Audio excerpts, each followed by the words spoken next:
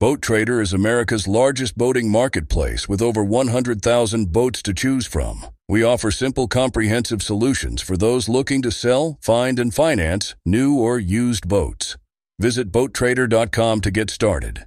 Hunting boots are a critical component of any successful hunt. Whether walking a short distance to your blind or trudging miles through rugged terrain, your feet are carrying the load. Without the right boots, you could give up early and lose out on that trophy just over the ridge. At Midway USA, we make selecting boots for your next hunt easier. With just a few clicks of a mouse, you can decide on what's important, like waterproofing, insulation, size, width, and savings.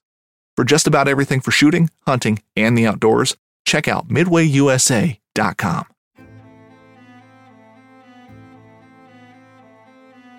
So there's a reason why I started Blood Origins.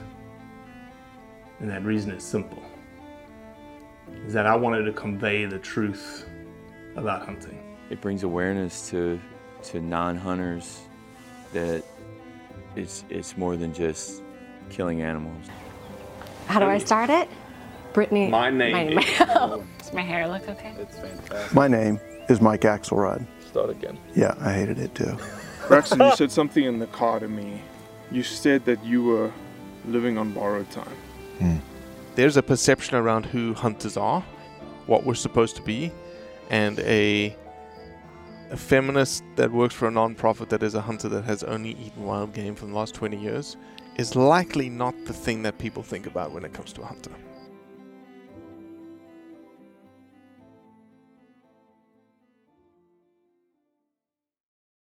So we definitely messed up the last introduction. This is the Blood Origins Roundup. Did you even introduce yourself the last time?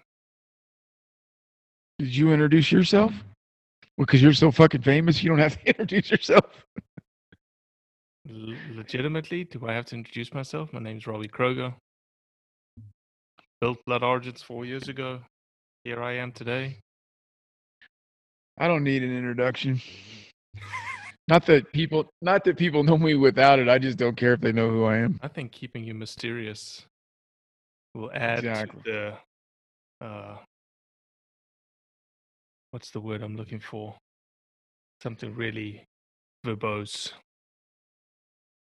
Will add to the what's the word I'm looking for here? The atmosphere of the podcast. I agree. All right, so we got a bunch of topics, man. You went to town. Yeah, I got this carried week. away. Man, it ranges from Mexican wolves to our favorite author in the whole wide world, Cyril Christo, to some Africa stuff.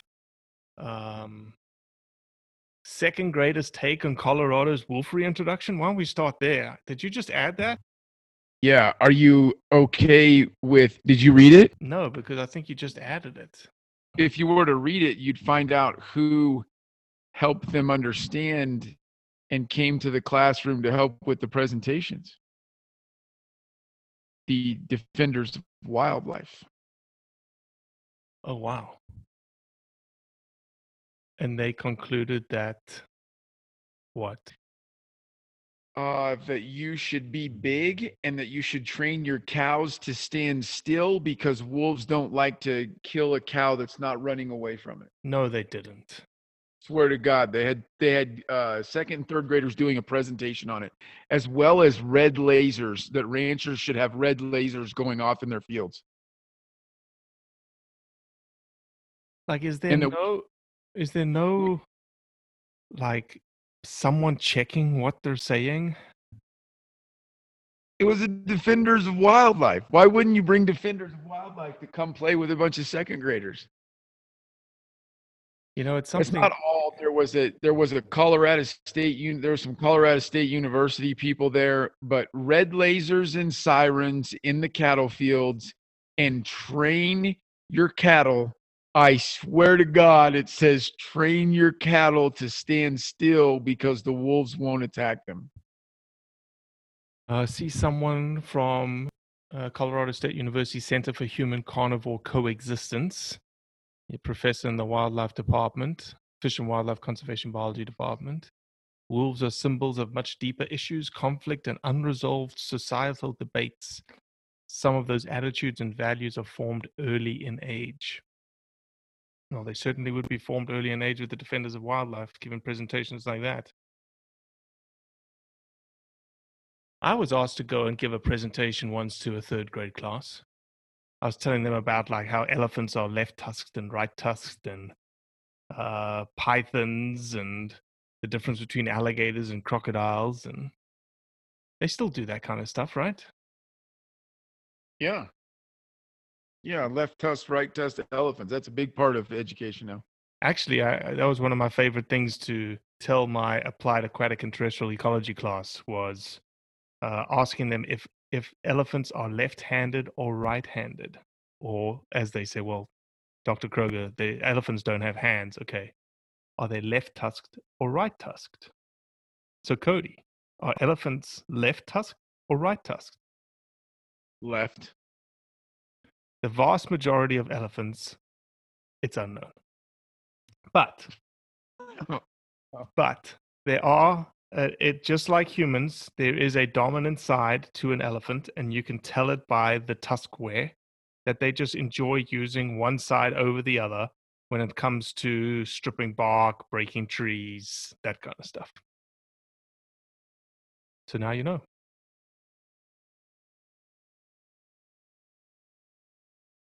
And I had a whole series of pictures where people were like, I said, is this a left-handed or right-handed? And they were like, left, or left-tusked Right. and right-tusked. It's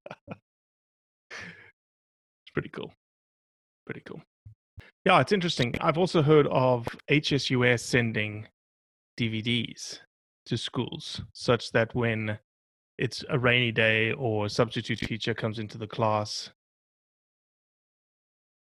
that they just pop in those DVDs, right? They're handy because they're right there, and the kids, it's easy to entertain them, and it's just it's a crazy propaganda machine.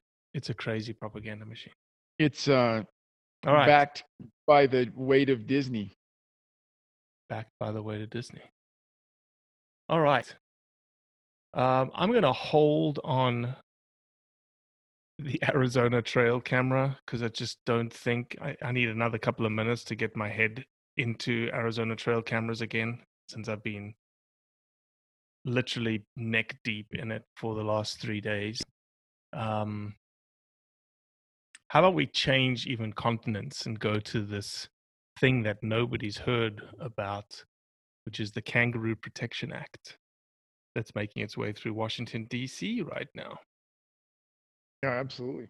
You were blown away by the fact that there is actually an act, and surprise, surprise, is being brought forward by a Democratic representative out of California. Makes complete sense because California obviously is wanting to ban everything associated with hunting and fishing and sustainable use. They actually went after the alligator industry, forcing the high-end fashion brands on Rodeo Drive to stop using crocodile and alligator products in their wristwatches and whatnots. And they actually won that. They've done that with kangaroo as well. In California. Correct. Yes, correct. And so the whole thing here is actually tied to the use of kangaroo leather. And it's the Kangaroo Protection Act is going through U.S. Congress right now, and the Democrat Salud Carbajal and Brian Fitzpatrick introduced these two bills. And really what it amounts to is a covering over of this idea that, kangaroos are this icon species. We don't want to trade in them because they should have rights. Their populations are in disrepair. If we allow this kind of trade, the populations are going to be wiped out. None of that's true. Hold on, but so really quickly, I did a decent amount of research on this. Do they claim anywhere that it's about populations? Like, is anyone claiming anywhere that the kangaroo population is in any state of disrepair. I could not find anything. Now, obviously, I found some geographical areas where there was some decline, but the general kangaroo population in Australia is on a long-term steady uptick. Correct. Yeah. So I don't believe you're correct. The reason for the act is not a population threat. They do talk about obviously the inhumaneness kind of deal, because a lot of these guys use clean headshots, which makes sense because it's a leather industry that they're utilizing, and it's all tied to the leather industry, really, and the leather industry specifically with shoes, New Balance, Adidas, utilizing the leather from kangaroos in their products. I saw a couple. I read a couple. I try very, very hard. Like I know no one that doesn't like me will accept this as fact, but I try very hard to get the basis and understand the basis of both sides of an argument. If I could find one thing about this that I saw that made me go, we should think about this for a second, it is a large scale commercial harvest of wild game. That's a fact. Correct. And it's, 1.5 million to 2 million a year. I believe that's a fair number. So that's a large scale harvest of America. Did a very good job of proving that can be a bad idea if it's not regulated. But it seems like just a shot in the dark attack. Why do these U.S. legislators keep thinking that we needed to get in? Now, no one's coming out and saying we shouldn't use any animal resources at all, right? Like if this was a bill to ban natural leather across the board because they didn't want any more animals killed for the purpose of using their hides, I can live with that. I can live with a person having that opinion. I can live with that bill. That's ridiculous and it wouldn't work. But I can live with that thought process of I don't think any animal should be used for hides. They just went out and picked a social justice cause to get behind, and kangaroos are cute in their mind because their babies crawl in a pouch and they hop. That's what's happening here. The population numbers are totally growing. There's articles all over Australian government sites trying to persuade people to start eating kangaroos, right? Telling them the health benefits and great recipes because they're trying to get people to harvest kangaroos. And some guy who is 10,000 miles away in California has nothing better to do than adopt a social justice topic to look like he's accomplishing things in his legislator. As a legislator, that's all this is, in my opinion. Yeah, he's definitely utilizing things that are, you could call inflammatory. Maybe inflammatory is too big of a term, that will catch the eye of people, right? He uses terminology that, like, the largest commercial slaughter of land-based wildlife in the world of about 2 million animals. Well, they don't mention how many kangaroos there are in Australia. I think, what did you say? 27 million, I think, is the number. 27 to 30 million, probably. 27 to 30 million. So you're talking, in this situation, you're talking about, what 5%, 5 to 7%, and year after year after year of growth in the population while this is happening. I mean, this is happening right now. The use of kangaroo leather in shoes. Robbie,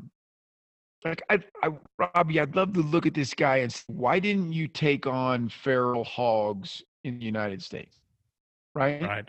Like, why didn't you mind your damn business, stay in your own country, and take on feral hogs, who a whole bunch of are probably being wasted, right? Well, it's so interesting that you say that, because it's obviously that this guy's got an issue with the use of the skin, right? Feral hogs, nobody uses the skin. And so it's this interesting you throw it away, dichotomy. which is worse. Yeah, what is worse? You throw the hide away, which is worse. That's worse. It's worse what we're doing to feral hogs. I mean, and don't get me wrong, I shoot hogs. I'm in favor of what we're doing to feral hogs, but utilize the kangaroo more. Yeah. I'll never understand the logic on this is what U.S. legislators should be doing, is affecting. And again, if he said no natural leather anymore, none of our shoes can come from pig hide or snake hide or cow hide or any kind of hide, no natural leather. That's an opinion that I can respectfully have a debate with a person about.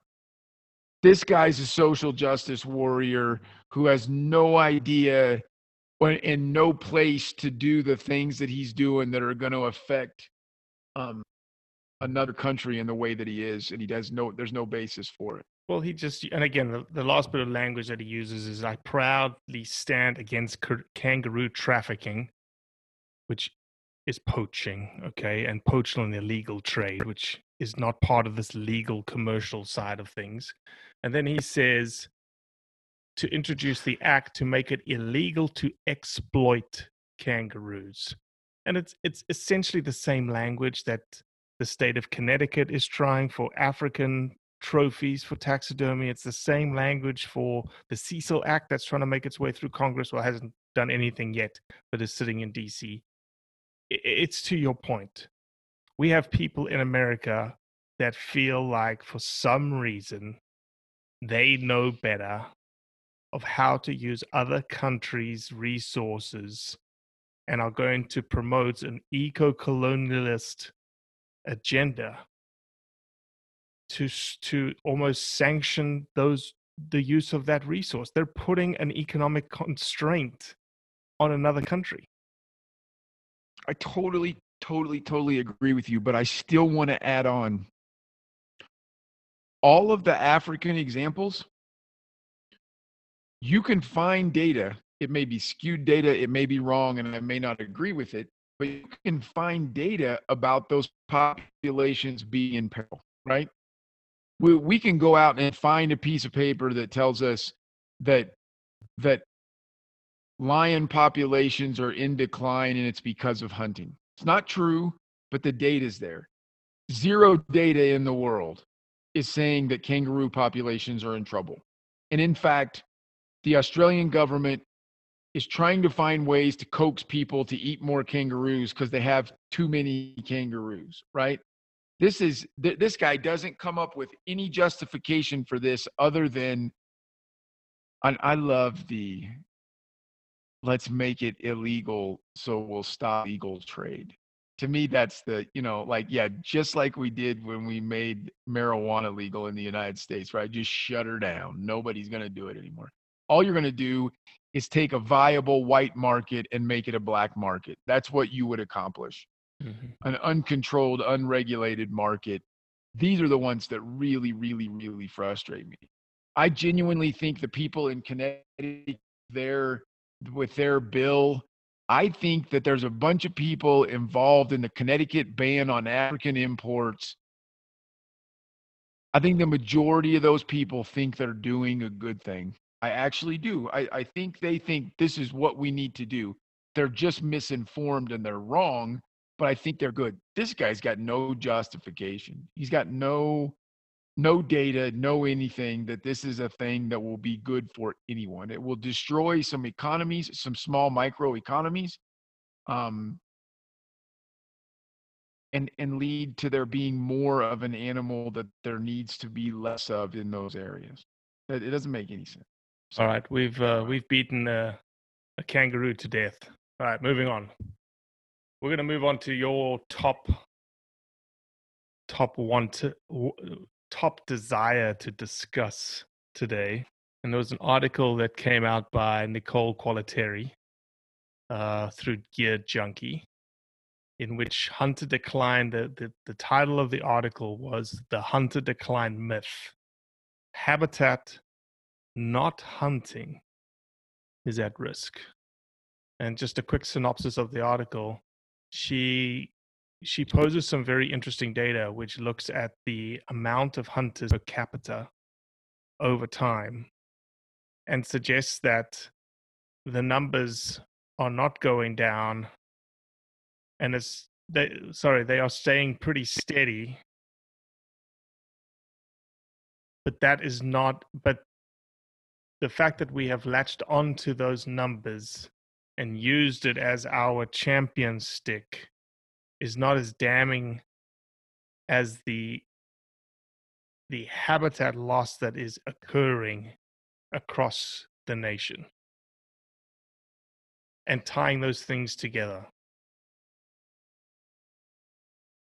So I dove off into this a little bit, and I don't really I've got zero judgment of her article.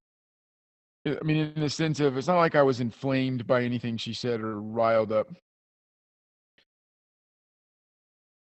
I'm coming at you multifaceted on this one. All right. First of all, there's zero doubt that there's habitat loss, right?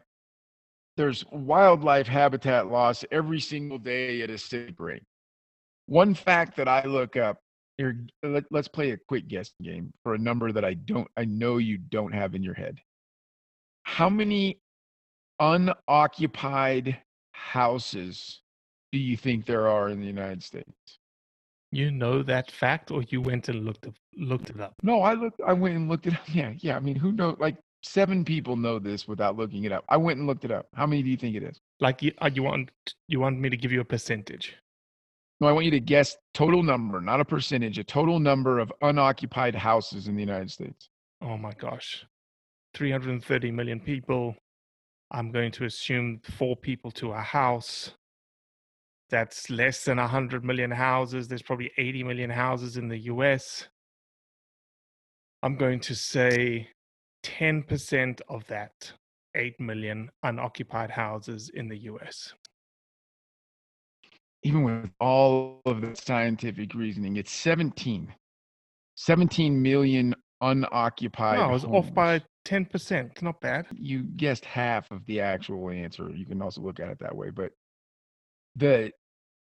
or 200% difference, right? That's one of those. Right. Right. Yeah. It's okay. 17 million unoccupied homes. 17 million buildings that no one's using, that at one point in the history of this continent were wildlife habitat. That's what I did in my head, right? Like, that's every time we build a new house, we're adding to that 17 million, not literally cyclically, but we are, and we're definitely losing habitat.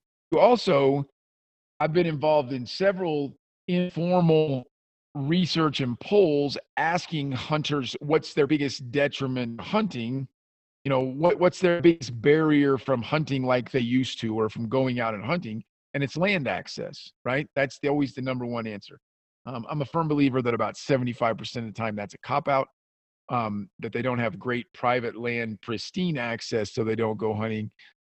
But I read through this article and it made me think a lot. It made me wonder. It made me flash back to, your Justified Defend Massachusetts last week in raising some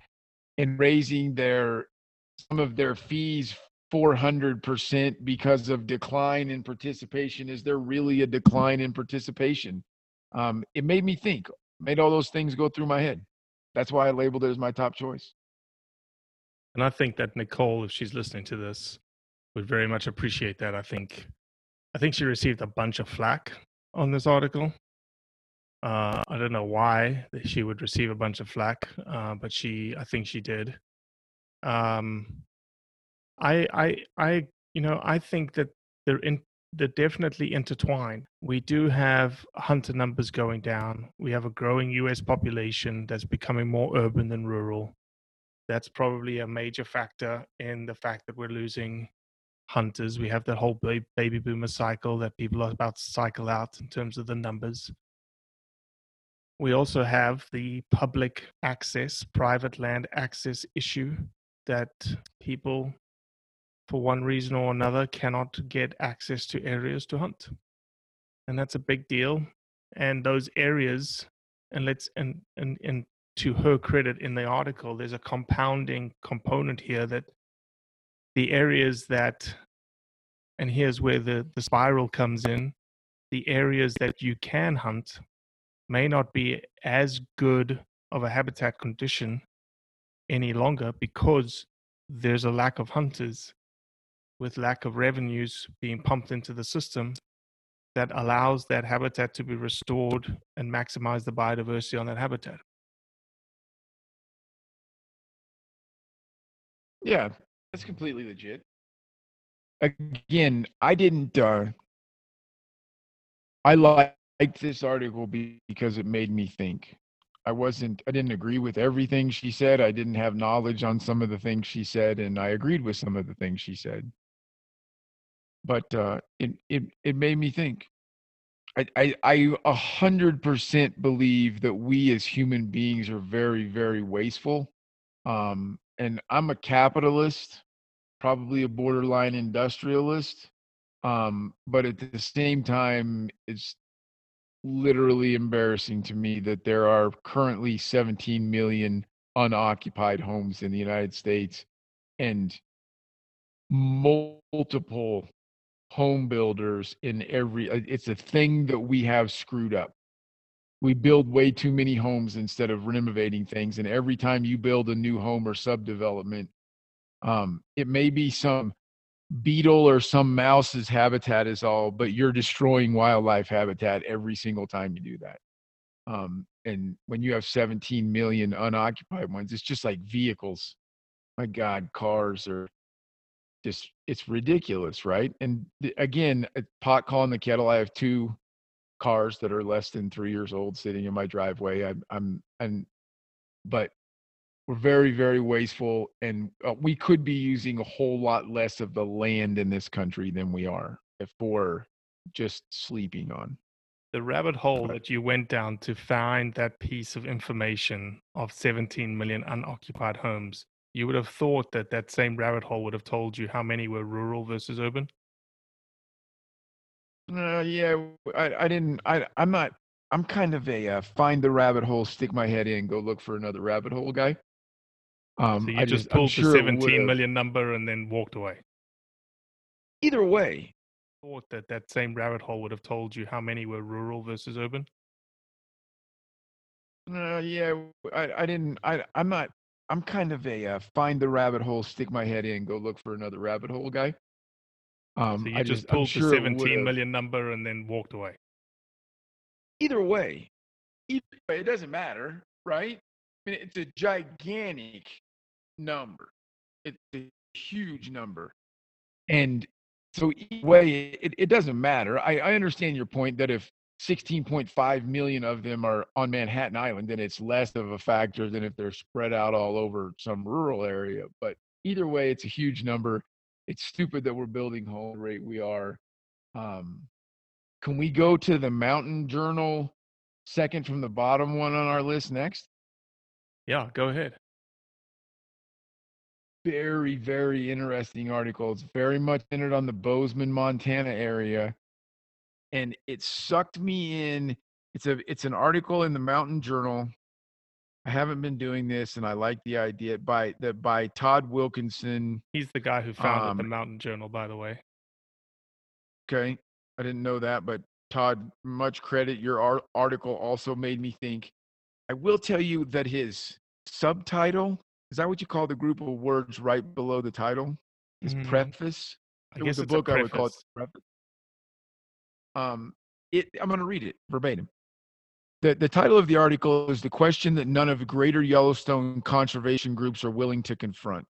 The subtitle or preface, sorry Todd, I don't know what it's really called, is How is industrial strength outdoor recreation and amenity development better than the resource extraction it is replacing? So that sucked me in of the concept of, I thought Todd was going to make this statement that so many people are going to the GY, going to the greater Yellowstone area for recreation or relocation or, everything, like tourists and people moving there. I thought he was going to make some kind of a comparison that the environment probably would have been better if we'd have left it alone, except for guys drilling oil. That's the way it made my brain think. Didn't really to that kind of a comparison, but did very much dabble in the, that whole area. I believe he calls it the smallest micro metropolitan. Whether you're just looking to stay warm during a hunt or need maximum concealment, the clothing you wear can make or break a hunt. At MidwayUSA.com, we understand hunting clothing has come a long way with more meticulously crafted camo patterns, advanced scent control technologies, and weatherproof options to withstand the elements. Hunters have to wait until their favorite season, but shouldn't wait on gear, which is why Midway USA offers super fast shipping. When you're ready for your next system, log on to MidwayUSA.com. And for the fastest growing micro metro in the country, it just made me think, Robbie, when does a growing, we're really seeing a huge growth in outdoor, right? Possibly Instagram driven, right? In some way. I think there's people doing it for great reasons. There's also people doing it for Instagram pictures. There's an environmental impact to that, right? I mean, if there's just more people in a place, there's more trash, period. And there's more water drank, there's more resources needed. Really another article that I didn't come out of it feeling super informed, but are we, by encouraging all these people to get outdoors, like he says, are these conservation groups and these tourism groups in the greater Yellowstone area, and obviously everywhere else, right? It's happening in Colorado too, where you see articles about just trashed national forests because there was, a trail that prior to COVID had 80 people a day, has 800 people a day. I totally made those numbers up, but I'm giving an example. Is that a thing? Is all this encouragement of getting people outdoors, is there an environmental impact that we're not contemplating? Oh, there certainly is. And it, framing it in the hunting context, because he doesn't talk about hunting at all, right? He just talks about resource extraction from a aesthetics perspective and engaging perspective on the landscape. It's the same scenario when it comes to Africa. Ecotourism and resource extraction of the non-consumptive use is a volume-based business. It's a volume-based model. Ecotourism groups in Greater Yellowstone, they would not survive with one person or two people a day. They have to have 20 to 30 a day. That's how, because the ecotourist, the non-consumptive user, is not going to pay the price that a typical consumptive user will pay. And so at the end of the day, there's a conundrum there in that if you are willing to pay more, do you have more respect for the place or not? Colorado, funnily enough, Colorado, where you live, Fish and Wildlife Service Commission voted, and I believe it was passed, that people that in this COVID situation were entering state wildlife areas for free. Hunters and fishermen that had to enter into state wildlife areas had to pay a license fee. They had to have their fishing and hunting license. And I believe that anyone, regardless if you're paddleboarding or if you're backcountry hiking or if you're backcountry mountain biking, you have to have a hunting and fishing license on you to have paid for the resource extraction that you are undertaking. Now, a lot of the non-consumptive users will say, we're not extracting any resources. Well, yeah, you are. you're causing, as you've mentioned, there's trash everywhere. There's use of the trails. There's going to be trail maintenance. There's going to be, clearing of areas. There's going to be extra maintenance needed on the toilets, on the facilities, on everything. Because as you said, there's not 4 people using it any longer. There's 400 people now using it. And unfortunately, 300 of them aren't paying as much as the 4 were paying. Right. And in fact, a lot of times paying nothing, not Yellowstone, for example, but like you said, with the state wildlife areas. And to be clear, in Colorado, the state wildlife areas are a separate set of units. There's state parks, state grounds. These state wildlife areas were set aside for almost exclusively hunting. I mean, there's not a lot of the waterways are dedicated to state wildlife areas, and they're completely funded by portions of hunting and fishing licenses. So you're correct. In Colorado, if you want to go on to a state wildlife area for any purpose, I believe you have to have one or the other, a fishing license or a hunting license. That's good stuff. It was just another thing that made me think. You segued into exactly what I thought about it. My dad is maybe one of the largest Yellowstone National Park fans in the entire world. I think he could go head to head on knowledge of Yellowstone with anyone in the world who's not a professional, anyone who's in the world who's not paid to be a tour guide up there. And so I went there a lot as a kid, been there multiple times since, and I absolutely love it. But it genuinely bothers me the amount of and the sheer stupidity of some of the people in Yellowstone. I mean, just, if a moose stands up on the side of the road, next thing you know, there's 1,000 cars, and 50 of those people have walked a quarter mile off the road to be 80 yards from the moose. Well, that situation happens in South Africa. Okay, we can't get out the cars because we have things like lions and leopards and stuff like that, and elephants that will kill you. But yeah, you'd go to a national park. I remember as a kid, you'd drive around and you would wait for a couple of cars to be parked somewhere because you knew something was there. And then it would become a circus. And I don't know what you do. Like, if it came on the ballot to make it be $200 a day per person to get into Yellowstone, I would vote yes. And then I would start a foundation for scholarships to selectively get people in that couldn't afford. Like, I genuinely want everyone to have access to that place. But we're gonna ruin places like that. That's a pretty radical viewpoint. Making the me as an American landowner of these public lands pay for access to these public lands. Well, it's a national park, so you already have to pay. I mean, it's not free access to Yellowstone. But it's I don't have not to pay. I can drive through Yellowstone without paying. You have to pay for a national park permit, don't you? Yeah, I guess I never went into the actual quote unquote national park. I guess I just skirted on the way up. You have to have a permit, but you can get a $10 everyone in the car permit per day or something. I made that up too, but it's very, very, it's nominal. I don't know what it really is.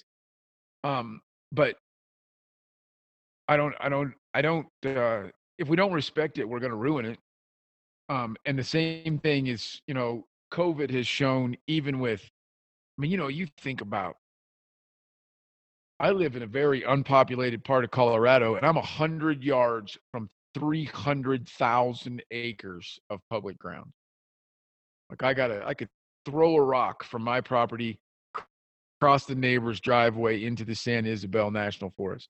But COVID showed in multiple places, these huge places were just destroyed and trashed because so many people going out there. I don't understand that at all. But I also, the point of the article was more so, are these structured efforts that we're doing to part of it in Bozeman is just like economic development of the metropolitan area, right? Like they're encouraging people to move there. The people that are moving there are selling a house in California to where they have room to buy 60 acres that a fire truck can't get through. So the resources expended to protect that home go through the roof. There's all kinds of those factors. But at the same time, the outdoor recreation and the toll that it has, again, I guess that's 2 in a row that I don't really have anything concrete to say about. It's just a conversation that I think we should have and continue to have and keep an eye on. Cool. All right, I'm going to head us over across the pond. I think we've only got a couple more left. I'm going to go across the pond to the UK. This was brought to my attention this week. You know, one of the things that gets leveled against hunters a lot is that we're causing pain in animals, right? When we hunt them, when we kill them, when we wound them. Let me retract the wounding part, but when we hunt them, when we shoot them. And so one of the ways that you can measure the stress-induced response of something in animals post-death is cortisol. Cortisol is the thing that you can measure stress on. And so you're making the assumption, the correlation that the more stress of an animal is put into a situation, the higher the cortisols, and thus you can assess different scenarios. So I've sent a bunch of articles this week, and actually there's a master's student in the UK right now looking at different cortisol levels, because in the UK they have a bunch of deer species, they have a bunch of game stalkers, and there's a lot of opportunity to gather blood samples very quickly and efficiently. And so I ran across this one paper called Cortisol Response of Wild Ungulates to Trauma Situations.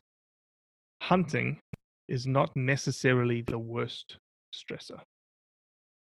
No, I wouldn't. I mean, well, it's almost the proof, right? It's the proof. We talk about prove it. We say we have instantaneous deaths, or the animal really doesn't know that they're dying. It's just a blood loss scenario that they faint and they pass away or they die. And that's what this is showing, that this is, the deer and the roe deer, lower cortisol levels when shot in a stalking type scenario, higher cortisol levels when hunting with dogs, much higher cortisol levels when entanglement, vehicle collisions, injuries, disease over stalking, shooting, hunting. I mean, it makes sense. It makes sense. It's the same thing. Here's my response. I probably get 3 or 4 times a month as I deal with the Blood Origins social media. We probably get 3 or 4 times a month someone attacking hunters for using guns and compound bows.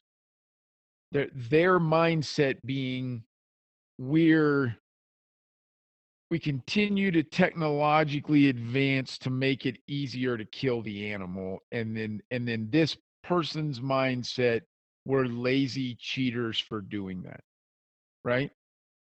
And last week, late last week, I responded to one of those comments saying, so would you be okay if we just used spears and knives, right? And what I'm trying to do there is figure out, when I respond to someone like that, and I'm trying to figure out, are they completely opposed to hunting and the harvest of animals for meat, or do they just think we're cheating by using rifles that can shoot them from a distance? And he came back, yes, absolutely. I would have no problem with that if that's the way you did it. And I said, you realize that you just chose probably the most inhumane and painful way for the animal for us to get them dead. It's leveling the playing field, right? Right.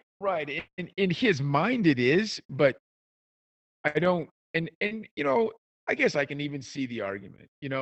Absolutely, we don't work near as hard, eat on our table, as our ancestors did 500 years ago.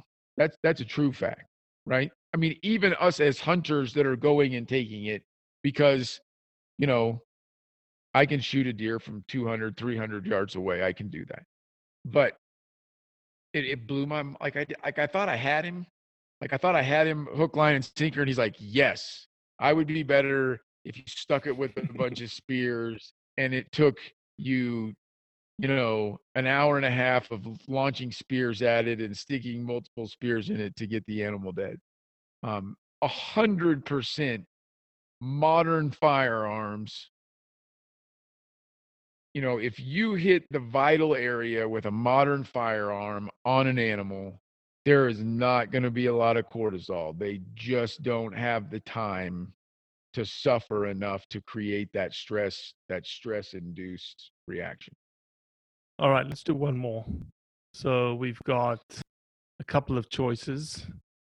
We've got the elk management issue, the HB, 5025 or something like that in Montana, elk management in private lands.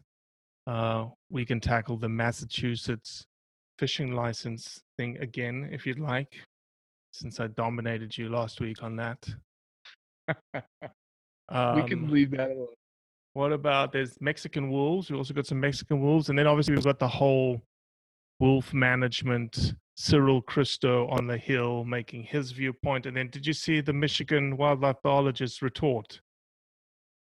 Yes. Why don't we do that? Why don't we finish off with wolves in the Upper Peninsula, Michigan and Wisconsin? I know we talked about it last week, but let's talk about these two specifically. When I threw it up there, I think at some point, Cyril Christo may, he in and of himself might just be a topic. There's no doubt. Very. He's got an in. The Hill love him because he publishes. He did the whole trophy hunting piece in Africa. He put 2 pieces out there, and now he's done the whole wolf management thing. And I'll give him one thing. His freaking headlines are very well thought out. Like this one, never decry wolf. They deserve our protection, not management, quote unquote. Sort of playing on the wall, don't cry wolf kind of deal. There's a line in this article that says, let's admit it. We need a scapegoat for humanity's wickedness and cruelty, and who better to pick on than the wolves? Really? We don't want to get into a poetry writing contest with Cyril. He will smoke us. Oh, he uses quotes. He is very, very eloquent in his. He always uses quotes. Like he ends the articles saying this, and this is what happened, and this is why the caribou and the wolf are one. For the caribou feeds the wolf, but it is the wolf that keeps the caribou strong. How can you argue with that? Yeah, no, it's very, like I said, it would be like getting into a literary contest with Hemingway. He has an incredible vocabulary, and just he had a lot better grades in literature than he did in science. Yeah, his facts are non-existent. He's just playing on full verbose vocabulary, very flowery, eloquent phraseology to just woo you to understanding that, yes, you're right. So then we had the article of the Michigan wildlife biologist, Jim Hamill. He's a retired Michigan Department of Natural Resources wildlife biologist for 30 years. And he talked about how the headline of his article, same place, the Hill and the Opinion, management of Michigan's wolves should be turned over to the state. Both you and I are on the same page when it comes to wolves. We are pro-wolf, but we are pro-wolf management. And it's just like John Baer last night on a podcast with me talking about coyote management. I don't think that hunters value deer over wolves or deer over coyotes. I think hunters value diversity, but they also value proper management and wanting to see the animals that they desire on the landscape. And that there is Mother Nature, given the fact that humans have interacted with most ecosystems in varying degrees and over a very gradient. There is a need for management. There's a need for management of all species, all big game species that have an impact on the environment. And that includes predators. But it does not mean that we do not want to see a single predator on the landscape. Yeah, no, I couldn't agree with you more. And we're I'll tell you pro-state, what, pro-state management. I'll add that little piece in there.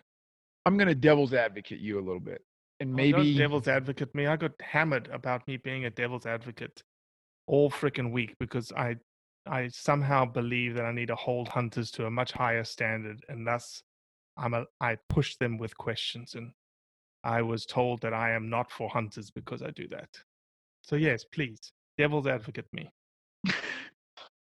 I was going to be the devil's advocate, not accuse you of being it. You said that hunters don't value deer more. You know, you said everything I said that you said I agree with, that hunters want to see diversity. Hunters, but that's not entirely true, right?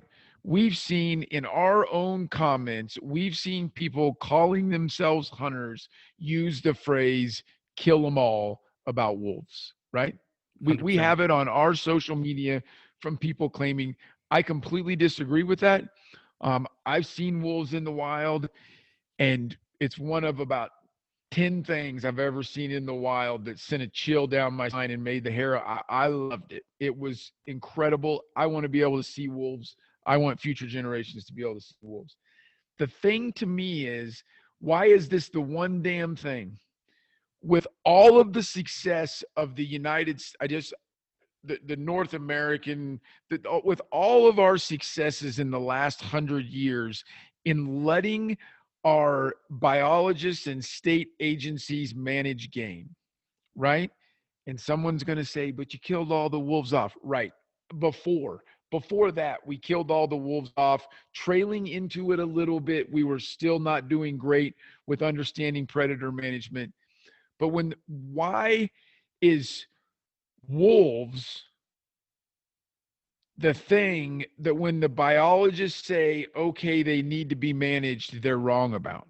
Like it's really nothing else in the United States, right? Like there's very little pushback about we need to manage our deer herds. We need to manage and I'm going to flip this back around because I think a bunch of that is because we as hunters aren't holding everyone when on we have a pretty middle ground site, right? Like we're not an extremist one way or the other political, but when people on our social media are saying kill them all, part of that causes the overreaction from the other side of save them all. We can't kill anyone. We can't kill any of them. Right. But that's the conundrum in it is it's such and it's really also, you know, for the most part, it's the only animal we have in the United States minus the bear that people wrote a whole bunch of fairy tales about them eating little kids, right? I mean, there's this weird, probably unjustified, not that you shouldn't be caused around a pack of wild wolves. They have that capability, but it's probably unjustified for human fear to be one of our top driving factors. Well, no, I think it is, because I think that, you know, I don't know have you ever read David Guarman's Monster of God? You've heard me talk about this book before. No, I've never read it. I've heard you talk about it. It's just tied to the fact the world has alpha predators, and he doesn't use wolves as an example, but he uses Siberian tigers and the Gir lions of India and the brown bears of the Carpathian Mountains in Romania, and how humans are just intrinsically linked to alpha predators. And whether that is tied to a primal instinct, tied to who we were, that we were competing for the same prey, thousands of years ago, and that's still buried in our DNA, which it is. That may be part of it. There's the other thing that predators are predators, right? The whole wolf argument, the fact that you have people love it so hard and hate it so hard, is the same with lions, is the same with mountain lions, is the same with bears. It doesn't matter the predator. It's just something about a predator. And maybe it's the fact that humans are predators themselves, and there's this competition. There's this sort of primordial competition that you just can't put your finger on, but it's there. And you feel like a kindred spirit, and people, and maybe that's it. That there's this kindred spirit that some people feel it more in a competitive type scenario, and that's why they hate him. And others feel like that's part of their spirit animal, and it's tied to where they've come from. And I'm not knocking anybody who has, wolves as a spirit animal, but maybe that's why there's such the divide when you start philosophically breaking down why wolves, as you asked, why wolves, not deer or squirrels or feral hogs? I think all of that's true. I think it's all a small percentage of it, and I think a really large percentage of it is the propaganda and the millions of dollars that animal rights extremists have made off the wolves because the 1995 when they put the wolves back in the greater Yellowstone area, it was a gigantic success story, right? Like a massive conservation success story. And in terms of wolves in an individual microscope, just the wolves, it was a gigantic success story. But the animal rights activists have pounded the entire world, everyone, with the propaganda about how everyone wants to kill all of the wolves. They've made them a martyr. And I think that's the biggest part of, I think for every 100 people claiming the wolf is their spirit animal, HSUS and Defenders of Wildlife convinced 98 of those 100 to make them their spirit animal so that they would give them $25 a month to save the wolf. And I'm not a conspiracy theorist guy. I don't want to get political, but I do have in-depth knowledge of the inner workings of how much money they raised over the wolf and how very little of it did a single animal any good. I think that's why the wolf is such a big deal. Right. Well, let's stop it right there. Let's remind folks that obviously we have a supporters program, unlike HSUS.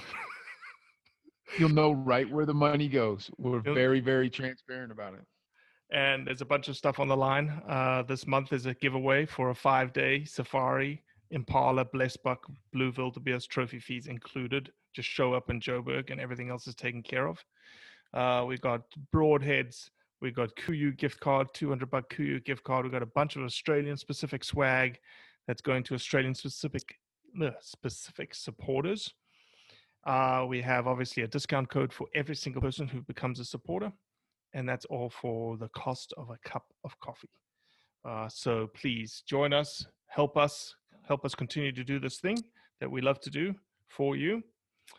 Next week, we are changing this format up. We seem to just change constantly, which is good, I guess. Ever evolving. Ever evolving.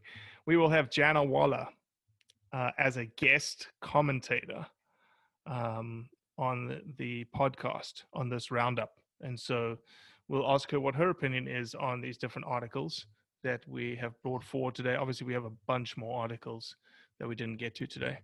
Any closing thoughts? No, I'm excited to be able to talk to someone besides you, though. Damn it, man. Come on. I get hate from all sides. I need some support from you. I'm just going to throw you grief. I got your back. All right. I love it. Next week. Cheers. Well, that's it for today. I appreciate you listening, as always. Leave a review, share it with your friends, and most importantly, do what's right to convey the truth around hunting.